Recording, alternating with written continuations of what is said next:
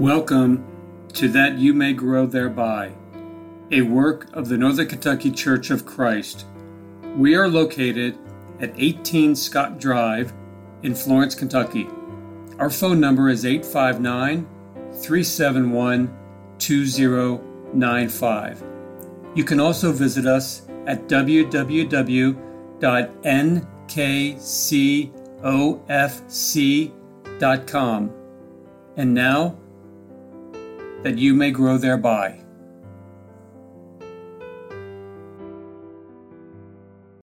Thank you for listening to That You May Grow Thereby. I am Greg Littmer, and I am one of the elders of the Northern Kentucky Church of Christ. Did you ever watch the news and find yourself just shaking your head in amazement at the state of the world? All it takes is a casual glance at the headlines of a major news magazine to remind us of the moral condition of the world. Topics that just a few short years ago were discussed in private and in hushed tones are now screaming from page one. Homosexuals are demanding respectability and recognition in the community as legitimate alternative lifestyles, and they are receiving it. Illicit sexual activity, scandal, unlawful fundraising, and so much more is rampant among those who serve our country in positions of political prominence. Living together without being married is commonplace and, for the most part, socially acceptable. More than 50% of first babies are now born in this country to single women. I watched an interview of a television producer on one of the news programs, and he was talking about the tremendous progress that they had made in what was allowed on network TV. The progress to which he was referring was nudity and profanity. Thinking of our society, I'm reminded of a statement found in Habakkuk chapter 2, verse 16 concerning the Chaldeans. The verse begins with, "Thou art filled with shame for glory." That's interesting. The things that they gloried in were things that were truly should have been ashamed of. It is the same today. People participate in and advocate and defend all sorts of ungodly things and then talk about how open-minded and loving they are because of it. What has caused such a decline in the moral standards of our country? The Apostle Paul stated the problem so succinctly in Romans chapter 3 and verse 18 as he quoted from the book of Psalms and wrote, "There is no fear of God before their eyes." That is so true. The world in general has lost its reverence and awe for the very one who spoke the worlds into existence, who created and breathed life into man, and who sustains us by the very air that we breathe, the water we drink, and the food we eat.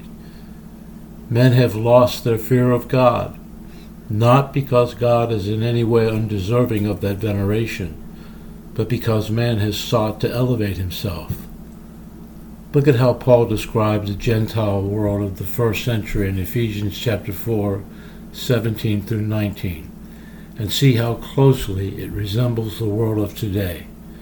He wrote, "This I say therefore, and testify in the Lord, that ye walk henceforth not as other Gentiles walk, in the vanity of their mind, having their understanding darkened, being alienated from the life of God through the ignorance that is in them, because of the blindness of their heart, who being past feeling have given themselves over unto lasciviousness, to work all uncleanness with greediness."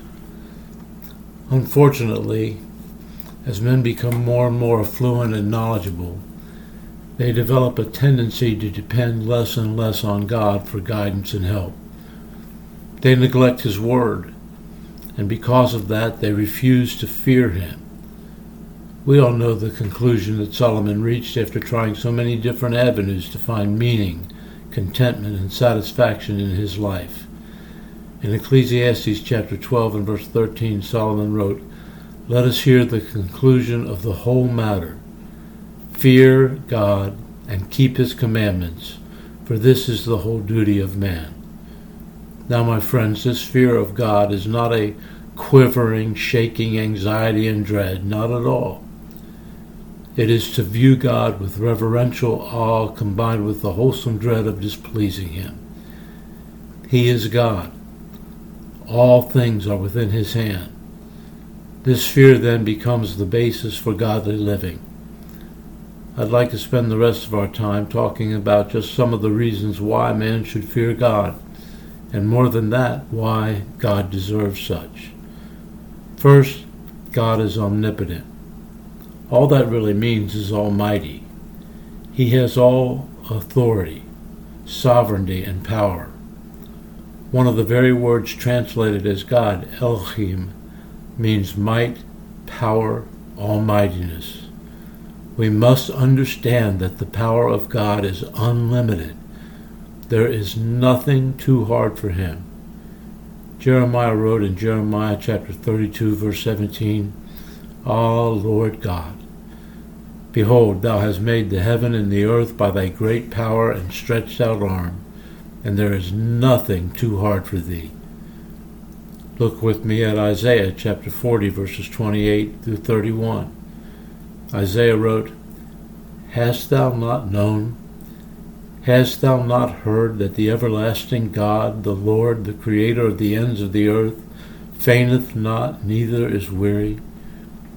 There is no searching of his understanding. He gives power to the faint, and to them that have no might he increases strength. Even the youth shall faint and be weary, and the young men shall utterly fall. But they that wait upon the Lord shall renew their strength. They shall mount up with wings as eagles. They shall run and not be weary, and they shall walk and not faint. God never grows weary. He never gets tired. The Old Testament is filled with examples of his immense and unlimited power. He caused the entire earth to be flooded, destroying the wicked and saving only Noah and his family. He was the source of the terrible plagues that descended upon the Egyptians. He caused the sun to stand still at the request of Joshua in Joshua chapter 10, verses 12 through 14. Let's turn to Jeremiah chapter 5 and read verses 21 and 22. This is God speaking through Jeremiah, and he said, Hear now this, O foolish people, and without understanding, which have eyes and see not, which have ears and hear not. Fear ye not me, saith the Lord. Will ye not tremble at my presence, which have placed the sand for the bound of the sea by a perpetual decree, that it cannot pass it? And though the waves thereof toss themselves, yet can they not prevail. Though they roar, yet they cannot pass over it. Have you ever marveled at the incredible power of the oceans? And yet God keeps them in their boundaries. How can anyone refuse to fall in reverence and honor and godly fear before such an omnipotent being? Of much greater consequence than this, however, is what we find in in Matthew chapter 10 and verse 28. There Jesus said, And fear not them which kill the body, but are not able to kill the soul, but rather fear him which is able to destroy both soul and body in hell. The destroy in this verse does not mean extinction or loss of being. It means loss of well-being. The point is, another aspect of his unlimited power is the power to punish, which he will do. 2 Thessalonians chapter 1, verses 7 through 9 tells us, And to you who are troubled, rest with us, when the Lord Jesus shall reveal from heaven with his mighty angels, and flaming fire, taking vengeance on them that know not God, and that obey not the gospel of our Lord Jesus Christ, who shall be punished with everlasting destruction from the presence of the Lord and from the glory of his power. On the other hand, for those who turn to him in penitent, obedient faith, he has the power to forgive sins and to give eternal life. The Bible tells us, For the wages of sin is death, but the gift of God is eternal life through Jesus Christ our Lord. Fear God, for he is all-powerful. Secondly, God is omnipresent. What that means is simply present in all places at all times. Let's go to Psalm 139, and we'll read verses 7 through 13. David wrote these wonderful words. Whither shall I go from thy spirit? Or whither shall I flee from thy presence? If I ascend up into heaven, thou art there. If I make my bed in hell, behold, thou art there. If I take the wings of the morning and dwell in the uttermost parts of the sea, even there shall thy hand lead me, and thy right hand shall hold me. If I say, surely the darkness shall cover me, even the night shall be light about me. Yea, the darkness hideth not from thee, but the night shineth as the day. The darkness and the light are both alike to thee. For thou hast possessed my reins, thou hast covered me in my mother's womb. God's eyes, my friends, are, as Solomon said, in every place beholding the evil and the good. He is a God at hand, and a God afar off. No one can hide in a secret place where God can't see them, because he fills heaven and earth. I love the way Isaiah put it in Isaiah 66 and verse 1. He wrote, Thus saith the Lord, the heaven is my throne, and the earth is my footstool. Where is the house that ye built unto me, and where is the place of my rest?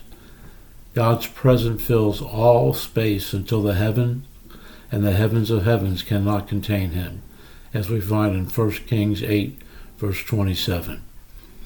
Such a being as the omnipresent God is far above our understanding, and yet man as a whole exhibits no fear, no pious reverence.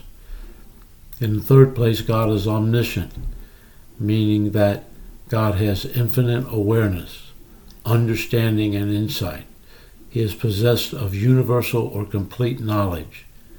In other words, there is nothing that can be known that God does not know. This omniscience of God is beyond our finite comprehension. Look with me at Psalm 147, verses 4 and 5. It tells us, He telleth the number of the stars, he calleth them all by their names. Great is our Lord, and of great power his understanding is infinite. You have got to come with me to Proverbs 3 and see what Solomon says in verses 19 and 20. He said, The Lord by wisdom has founded the earth. By understanding he has established the heavens. By his knowledge the depths are broken up, and the clouds drop down the dew. Friends, the God of heaven is perfect in knowledge, according to Job chapter 36 and verse 4. In Job 37 and verse 16, God asked Job, Dost thou know the balancing of the clouds, the wondrous works of him which is perfect in knowledge? In Job 42:2, Job answered God and said, I know that thou canst do everything, and that no thought can be withholden from thee. In 1 Chronicles chapter 28 and verse 9, David said to Solomon, And thou, Solomon, my son, know thou the God of thy father, and serve him with a perfect heart and with a willing mind. For the Lord searches all hearts and understands all the imaginations of the thoughts. If thou seek him, he will be found of thee. But if thou forsake him, he will cast thee off forever. What else can man logically do but to fear the one who is able to declare the end from the beginning, and from ancient times the things that are not yet done, as God is able to do, according to Isaiah 46 and verse 10. Jesus said that God knows all of our needs before we ask him in Matthew chapter 6 and verse 8. And then in Matthew chapter 10, verses 29 and 30, Jesus said, Are not 2 sparrows sold for a farthing?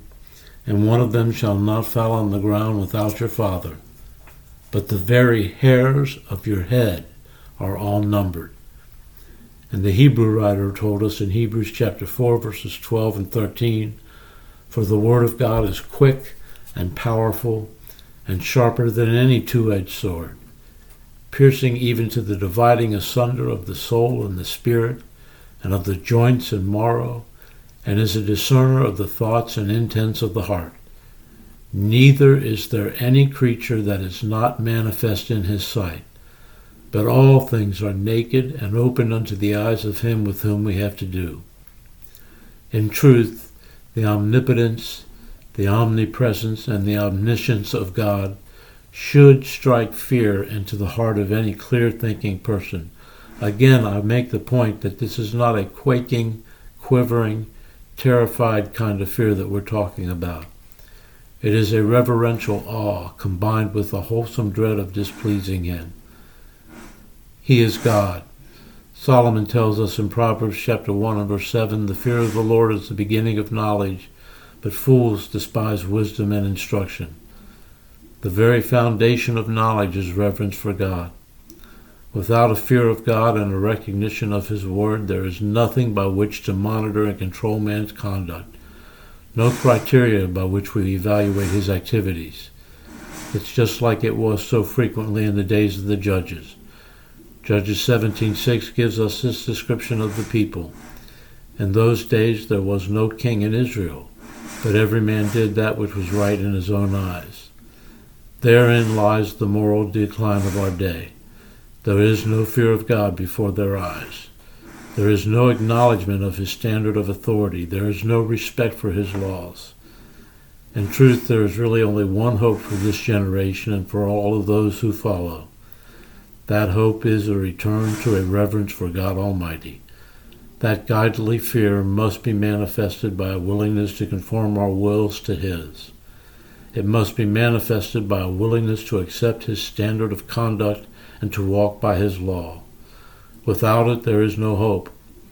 I'd like to close with the words of the psalmist in Psalm 33 and verse 8, where he pleaded, "Let all the earth fear the Lord. Let all the inhabitants of the world stand in awe of him." And with the words of Habakkuk in Habakkuk chapter 2 and verse 20, "But the Lord is in his holy temple. Let all the earth keep silence before him." Wonderful things to think about. Thank you so very much for listening.